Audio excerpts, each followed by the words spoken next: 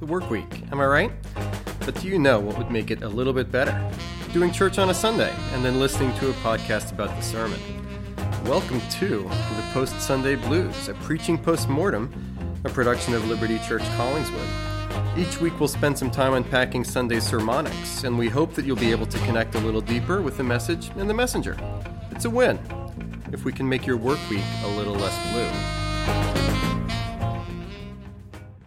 House lights down. Welcome to the Post-Sunday Blues, a preaching post-mortem. I'm Emily, and I'm here to interrogate my husband, Jim, see what's going on in his brain right now. Hello, and speaking of dead things, we are on a single microphone because my microphone, at least for now, has died. I don't know what's going on. Yeah, the tech stuff, it's our forte, and I'm sure you'll get it fixed really quickly. A pastor who has himself for a producer is a fool for a client. That's all I'm going to say. What are we doing here? Yeah. Anyway, maybe we can hire Josiah for next week. Yep. Anyway, should we start with talking about how we celebrated the Super Bowl or how we celebrated Valentine's Day? Both were epic in their absence. So, yeah, which one did you like I better? loved the Super Bowl night. It was my favorite Super Bowl ever. You're that much of a Los Angeles Rams fan, I see. I finally had no obligations. I forget last year. My only obligation was to make a crock pot full of chili for Josiah's friends. Yeah. Which I would have done anyway for our own family. And then I got to just sit in my bed and binge watch Netflix Love is Blind. Right.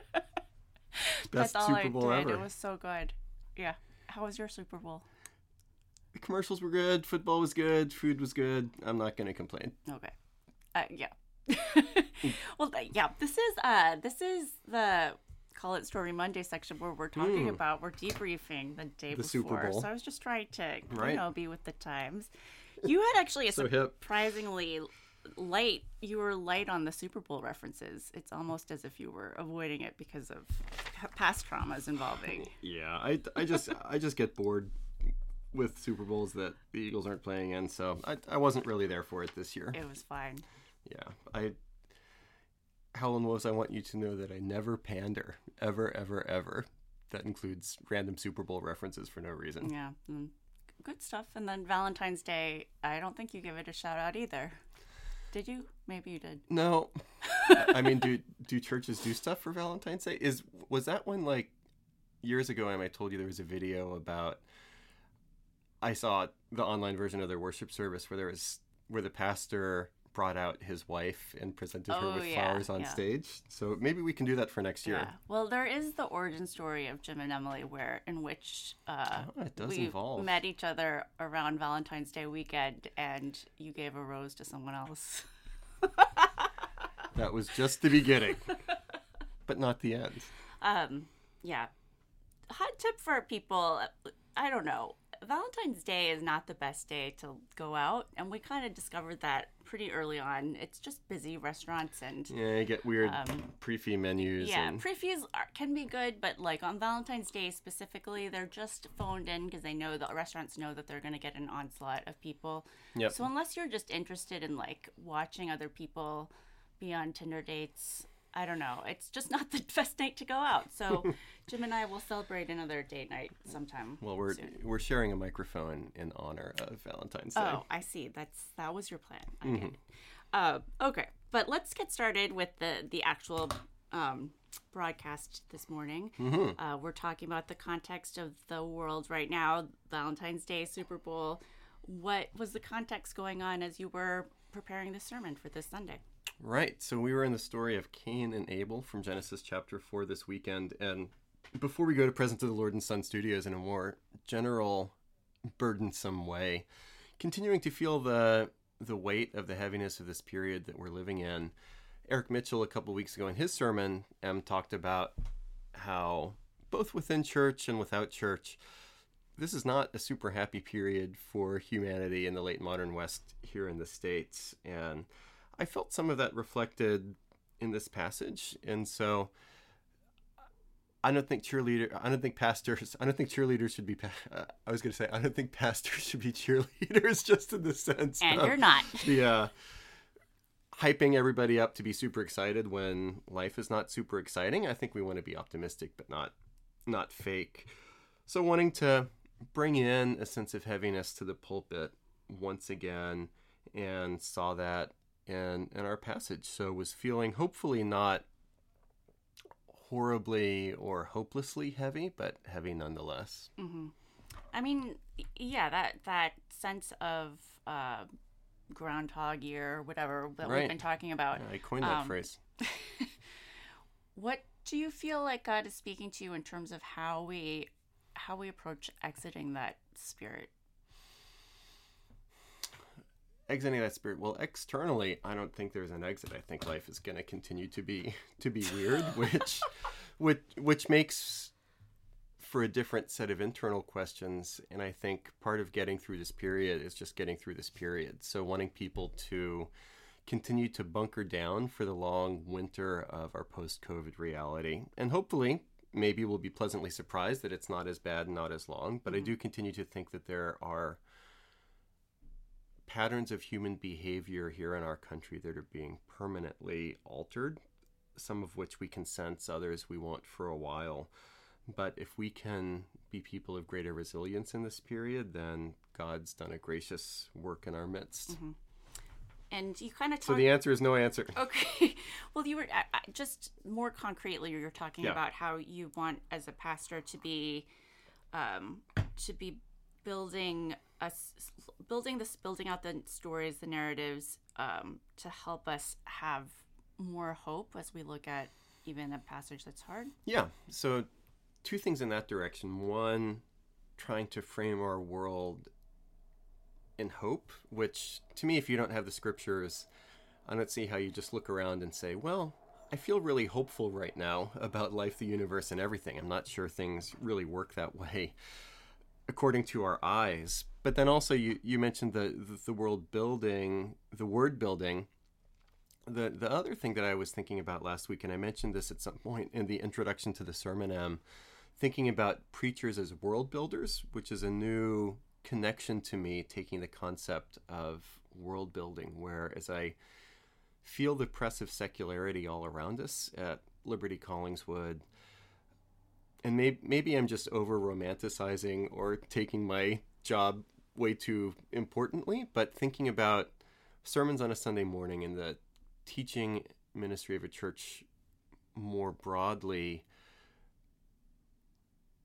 by the Word of God and by the Spirit of God, we're aiming to do nothing less than to recast everything about the world and the interpretations of our congregation. So it's not just preaching as casting a couple different data points, different places, but really trying to build a whole entire world, which is the true one, as opposed to the fake matrices around us. Mm-hmm.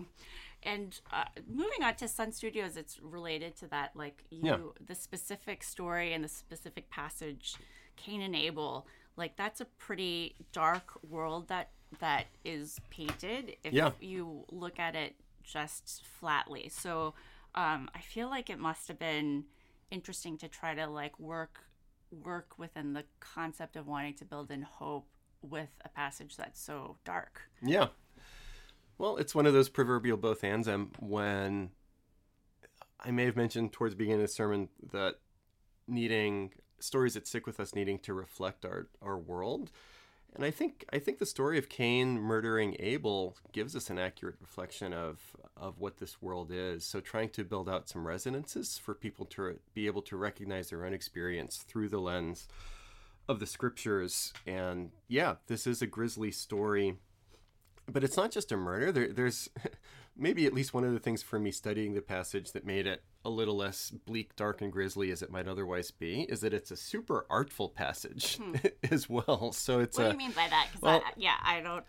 It's a well-drawn murder. Everybody likes a well-drawn murder, and I use the prism of irony through which to look at this passage. So there are ironic tidbits all over the place, from Cain protesting God's punishment of him by saying, like, hey, I might be killed if you drive me out of here, even though Cain himself has killed Abel, Abel's blood speaking from the ground, although Abel is silent. Cain, worker of the land, driven from it. Cain, born with the help of the presence of the Lord, driven from the presence of the Lord. So really a masterful story here, as even the subject of the masterful storytelling is pretty bleak. Right. How do you see that as with your outline of reflection versus projecting? Yeah. Like, how do you feel like this story is reflecting our society? Or is that muddying the waters? That's muddying the waters. Oh my gosh. But we'll get there very soon. These categories. Yeah. What would this podcast be without me complaining? It seems to reflect our reality. Yes, let's put a pin in that for a little bit later on. Also, in terms of the passage itself, the way that murder accelerates by the end. So you have Cain killing Abel, the first murder, carrying forward alienation from other people from Genesis chapter 3. Adam blames Eve, Cain kills Abel. And then Lamech, the descendant, if Cain's revenge is 7-fold, then Lamech's is 77-fold. So yeah, there's a lot of grisly stuff going on in this passage. And this was just a bigger passage of scripture. So originally in the preaching schedule for this winter at Liberty Collingswood, Genesis chapter 4 was going to be 2 sermons. I was going to cut it in the middle. So Cain and Abel and then Cain's descendants. But I had forgotten, this is something that very helpfully Eric Mitchell caught. I'd forgotten that for Network Sunday, we're not doing a sermon from Liberty Collingswood. So things got a little compressed and had to fit in the second part of this passage too. So it's a long one, but you get that accelerative aspect of sin. I can see why the condensed version actually could be stronger because of that. What you're saying, that the movement from blame Cain to blood, and then it just becoming worse. That feels relevant and true. Yeah, we almost named either of our sons Lamech, Oh, stop. but we decided against it. But then also in the story too, one of the benefits of pairing the story of Cain and Abel with Cain's descendant. So you have Lamech, kind of a bad guy, avenging 77-fold. There's a band, I think a heavy metal band called Avenged. Is it Avenged Sevenfold? I was going to make a joke about that during the sermon, but far be it from me to skip ahead. You're asking the wrong person, and you're skipping ahead. But then also you see in Jabal, Jubal, and Tubal Cain that human culture develops and flourishes. So we do have those silver linings of God working through, and the theological term I mentioned briefly is common grace, where for people that are Christians or non-Christians, good and evil, east, west, north, and south, God is still fundamentally a good God to us. And so we see, by way of human flourishing, God's common grace being built out through agriculture, art, and iron. So keeping this passage all together gives us some of those silver linings. So at least that's one benefit there. And I have one other thing to say about this passage before going on Muddying the Waters. Do you have anything before I just keep blabbing? Keep blabbing. The hinge of the passage I said was verse 15, when you have Cain being marked by God. Tell me, did it land or make sense when I asked the question rhetorically? Hey, is the mark of Cain a sign of guilt or a sign of grace? And I kind of said yes. Mm-hmm. Yeah, I think so. I think I wonder if you're not familiar with the Hebrew scriptures, how much that resonates. But mark of Cain seems to be in the common vernacular, right? Like it's an indication of something, but it served 2 functions. Also resonates, as like many things in our life do, where there can be sin in our lives, and we both see it as a mark of shame, but then recognize God's grace in redeeming us from that. So I see it. Yeah. Which I'm there. Which made a great connection, at least in my mind, carrying forward to the cross. Is the cross of Jesus a sign of guilt or a sign of grace?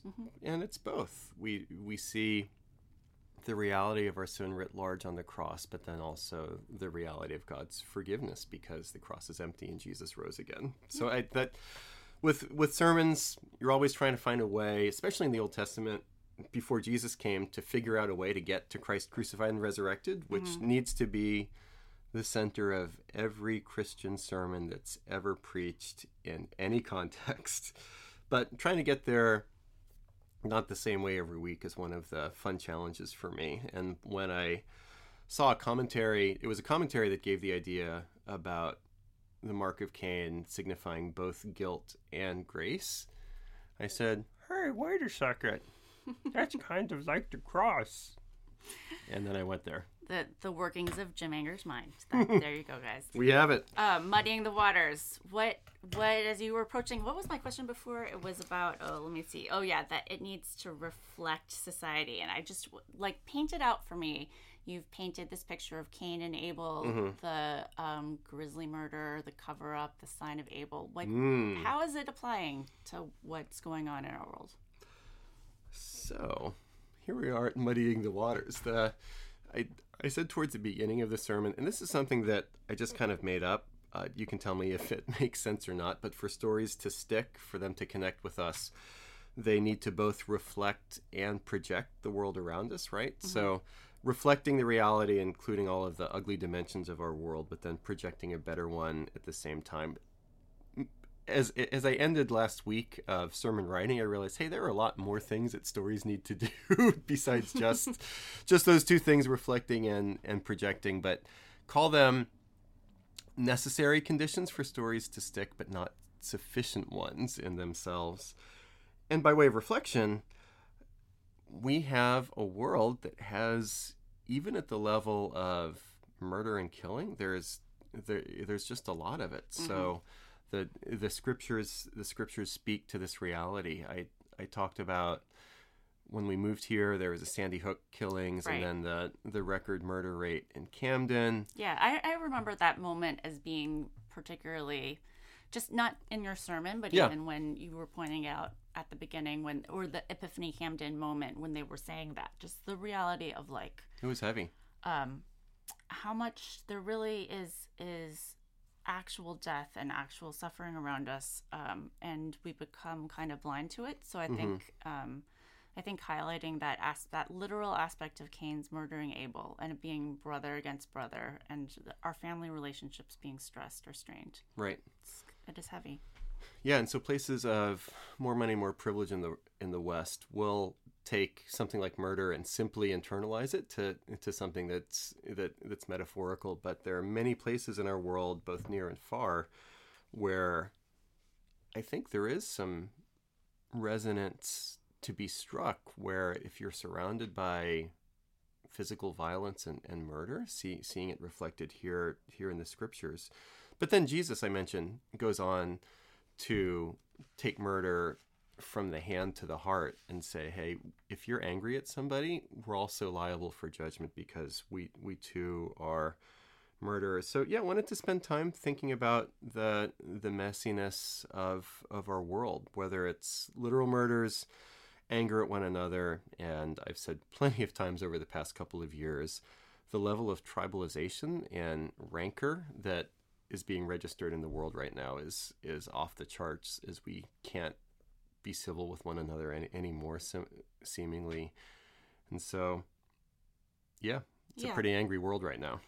And I think moving into the granular microcosm of, like, self, or not just the world, but that it's internally in ourselves, I see you kind of building a discussion of the guilt inside of us and what we do with guilt. Yeah. As part of how you're using this narrative. How did you feel? Like, I don't know. Like you mentioned during, like, that Yvonne during confession was talking about like guilt versus freedom and grace. Yeah. What do you see there as this? How do you see this passage addressing that? Guilt's all over the place, and still God is gracious to guilty people into a guilty world, carrying forward to the cross. I do think, what do you do with guilt is one of the gadfly aspects of our modern world in the secular West as we seek to move away from God. So there's so much, whether it's psychology, developmental biology, evolution that would seek to say, hey, guilt is this concept that's false, and when we feel like we want to do wrong things, and I'm not saying that every school of therapy is like this, but there's a lot of it out there that says, hey, like, you just need to love yourself and get over your own guilt. It's not there, it's not real, forget about it. Mm-hmm. But to me, I keep going back to the fact that for all of the self-help out there that says, hey, just get over your own guilt, it's not real, it's not there, it's not that big of a deal, we still persist in being incredibly guilty people, which to me indicates that this is God's world and we need the scriptures to make sense of it. Scripture says that guilt is real and we can't get over it. And because he's a holy God, nor can God, we need a deeper grace than we're able to give ourselves or to give other people. So I truly believe that the only way that we can really own our guilt and our wrong is if that there's a forgiving cross where we can put it. And even for me personally, if there's no cross, I'm going to deny and blame shift my own guilt all day long. So what do you do with your guilt? I think is a pressing question for everybody, and I only find a satisfying answer to that question in the Christian story. Right. I'm puzzling over that. We're not puzzling. I'm just thinking about that a little bit. Like, what else could you do besides confess it? And what else could you do? But you could own it too and just keep feeling guilty. That's another, if you want to deny it, that's one thing, or make excuses. But I think you can also just sit in it and just feel terrible about yourself. And you can be crushed by it on the other hand. Yeah. And I think realistically, even in secular frameworks, when there's interpersonal guilt, one way or another, the answer is a couple of different things. You need to put in the work, and then also, or to come to a place of reconciliation, and then understand that connected with putting in the work is that somebody's got to pay.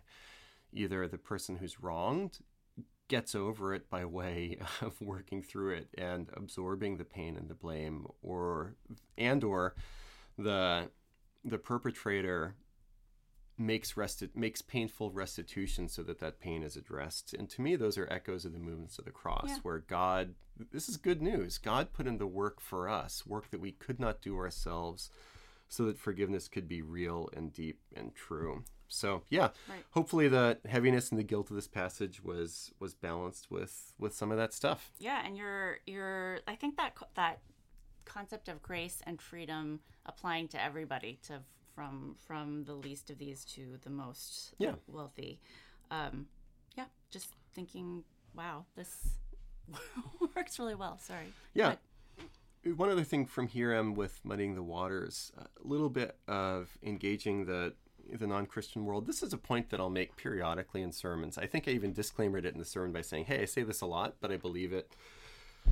If we live in a truly purposeless universe of random collections of atoms, I don't see a way that we have any foundation of being able to find reason and justification for our own moral intuition. So if the world is only completely random all the time, there shouldn't be anything like guilt, because there's no wrong, there's no evil. Sure. It's just random stuff. And so something like the problem of evil, where you say, how can a good God allow evil in the world, which is a really big, philosophical and practical problem for a lot of people for millennia. Part of the way I wrestle with that is to come back and say, well, without God, on what basis are you even using terms like good and evil in the first place? Right. It's apologetics. Things to chew on. For sure. Can we move on to bar band cover tunes? Bar band cover tunes. This We're moving. Sermon was full of references. I don't know what was going on for you. Really, what was it? Just like prepping for the Super Bowl and all the commercials that you were about to see? Well, I was gone in Harrisburg. Didn't preach 2 Sundays ago, so I had collecting them. I had a 2-week build-up. I guess the first, speaking of Harrisburg, the first one was that your sermon joke bombed there, but then it was successful here. That was a hilarious moment. Love it. Actually, love it. You got crickets from from your reference. The Dovels, you can't sit down, 1963. Yeah. You got crickets from me too. I personally am not a fan of that kind of joke. An eye roll. An eye roll joke. Crickets-filled eye roll. But I did hear that you got some laughter in the crowd, and then the double laughter by telling them. The callback. If at first a joke doesn't succeed, just keep telling it. Howlin' Wolves, I guarantee it. It works. Did you make it? Did it make you love Collingswood more? Sure. New Jersey more? At least New Jersey, right? No, absolutely yes, of course. Okay. That was pandering. Back to the home team. It was a pandering softball that you slopped in my direction there. And then you started off by you referenced Liberty Collingswood in our early days back at the community center. Yeah, we would crowdsource back then. How did it feel this time? Because you tried that technique again. You tell me. It's the pulpit, the physical architecture of our space at Holy Trinity. The pulpit, and for somebody who refuses to get glasses, even as I lose my depth of sight, I can see close just fine, everybody, but the people are increasingly blurry the farther back they sit. Oh, and no. I don't believe that the sanctuary is expanding on me, so it might be something You could also not recognize their voice. It seemed like I couldn't hear who was saying So the question, I think people were talking, but because I was so far away, I didn't hear them, and because a lot of people are masked, not even be able to see where lips are moving. Failed experiment, guys. Well, I think people shouted different things. Mm-hmm. Crowdsourced What's the Show of the Moment captures the zeitgeist. Friend of mine. Love is blind. There we go. That's a yeah. That's a different geist. There we go. Right. So, I thought the crowdsourcing worked. I heard people shouting different things, including more than one person guessed correctly from this friend of mine in the industry that said, Ted Lasso is the show of our age. So shout out to Ted Lasso. After the sermon, Clara, our 5th grade daughter, asked, Dad, what's Ted Lasso about? So you should have just told her, Encanto. Encanto is the spirit of our age. Which I haven't seen. You haven't seen, so you can't go there. But no, there is a need for joy, that joyous spirit, and I see that as resonating really well, because he's under oppression that he doesn't even know about, but he kind of maintains joy even as he discovers the oppressive forces around him, uncovers them. Yeah, I'd want to be careful not to say that Ted Lasso is oppressed, but okay, I'm just saying there are people against him. That's true. Okay, I'll work on my words next time. Where's my third cup of coffee? The struggle is real, Ted Lasso.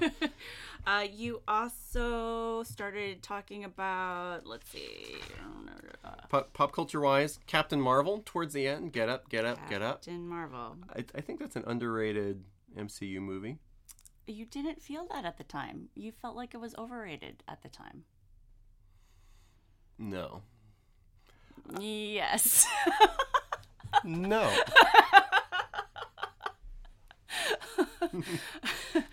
Where's Rich Moulton? Yeah. That was not my recollection, Your Honor.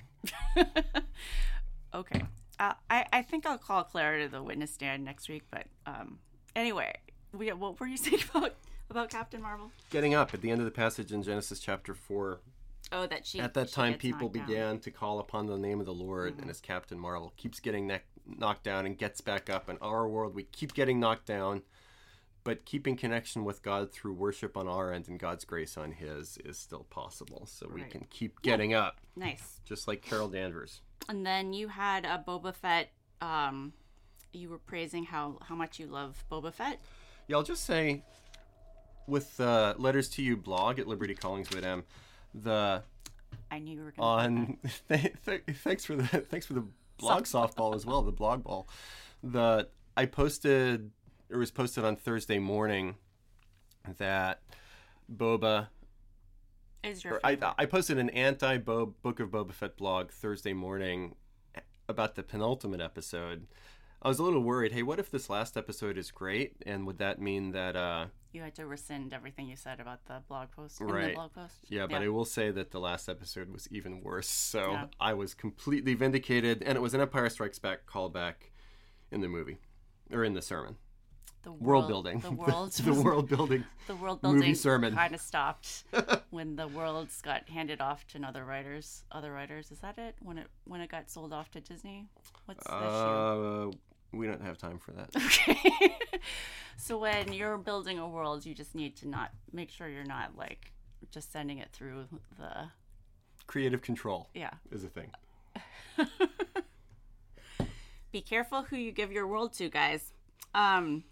And other literary references, you had Zadie Smith again. Zadie Smith. She's becoming the new, you've referenced her quite a bit now. She's becoming She's the new great. Henderson in the Rain King. The new Henderson, the new Saul Bellow. I suspect I will not dislike her as much as I dislike Henderson in the Rain King. Well, she avoids some Being, of your oh. critiques of Being a white male. yeah, of the authors that you make fun of me for reading. Yeah, Zadie Smith, good quote from her about how the history of the world is a history of pain.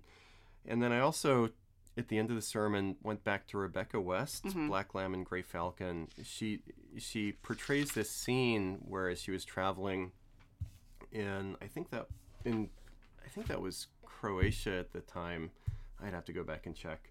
But she saw a world working right within a church sanctuary and a church service juxtaposed against the ugliness of the world all around her. So that's what churches should be, places where people enter and glimpse a world made right again, suffused with the grace of God. Right. Good quote. Yeah. I'm thanks. scanning. You do have lots more. Are there any particular that you want to highlight? Last one had Melito of Sardis, who was talking about, in poetic language, this is 180 AD. He who suspended the earth is suspended. He who fixed the heavens is fixed. He who fastened all things is fastened to the wood. The master is outraged. God is murdered. Speaking of the cross with language from Genesis chapter 4. Mm-hmm. Yeah. I'm looking for it still. So, did I have any thoughts about that? I can't even find it. Okay. I will move on. Moving on to guitar slim pickings. Is that okay? Let's do Do it. you have anything left over to tell us? Any trivia?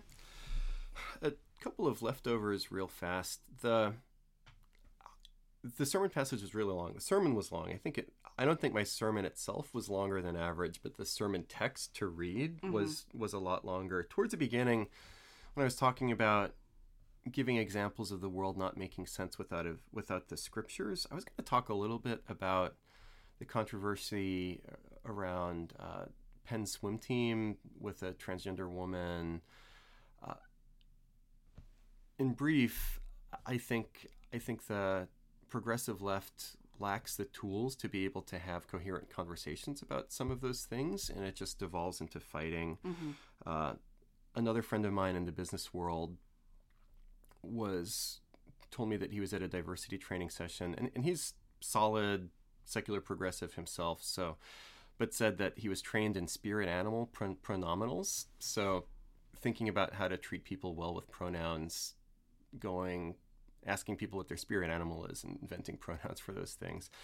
And his takeaway was, I think this is a little silly, but if I say that, I'll actually get fired. So needing some grounding in the scriptures with some of maybe the foibles on the left, but then on the right, I was going to talk about things like Unite the Right and January 6th, where so many, and this is I'm not drawing a moral equivalency here. This is worse, where chanting at the Unite the Right in Charlottesville 5 years ago, Jews are Satan's children, which is just horrible. And then symbols of white power, a t-shirt that said Camp Auschwitz brought to the White House last year on January 6th, needing the scriptures to decouple things that in crazy ways people seem to be putting together right now as crosses were taken to those things. So having the scriptures call us back to a third way walk in worldview in the midst of crazy stuff going on. But even as I repeat all of that now, that's a lot. That's and it just, that's its own. Yeah, that's right. its own set of podcasts. The only other thing I'll say here is that Bruce Springsteen has a couple of references to Cain. Most famously, Darkness on the Edge of Town. Adam Raised a Kin. One of my Adam Raised least a Kin. favorite Oh, it's great. songs. It's a snarling rocker, especially the live versions, but including the studio. Daddy walks these empty rooms looking for something to blame. You inherit the sins, you inherit the flames. Adam Raised a Cain, talking about how the sins of our fathers follow after us. And then also Which of our kids do you feel like is inheriting the sins of their father? all of them. And you're welcome. They don't have any of mine. Okay. You're the interviewer, I'm the interviewee. Encore. You have a note under Howlin' Wolves. I can see your notes here. You can see my notes now because we're sharing a I can't microphone. read them because your handwriting is so terrible. It's my last line of defense. The new podcast that we're working on, plans are continuing to move apace. By the end of the month, we're going to have a rollout for a new podcast. And I think just in time, the first 2 weeks of February were the highest downloaded 2 weeks in the history of the Liberty Collingswood podcast feed. So, Howlin' Wolves, you're asking for it, and there's more to come. But in this next podcast, you're not going to be Howlin' Wolves, you're going to be Turtle Doves. What? Oh, no. Oh, yes.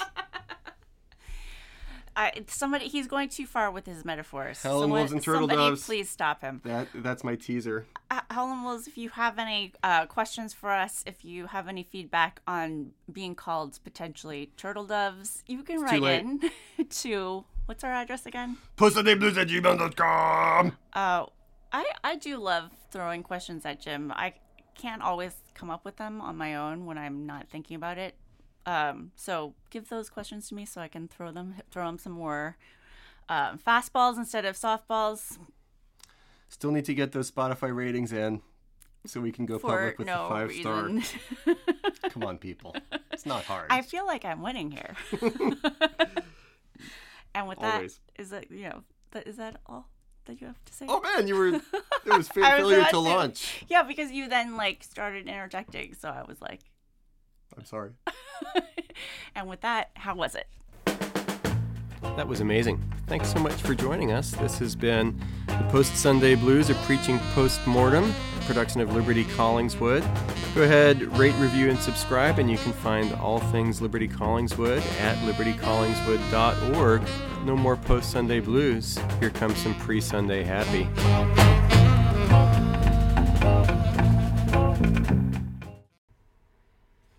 Here we are. Testing.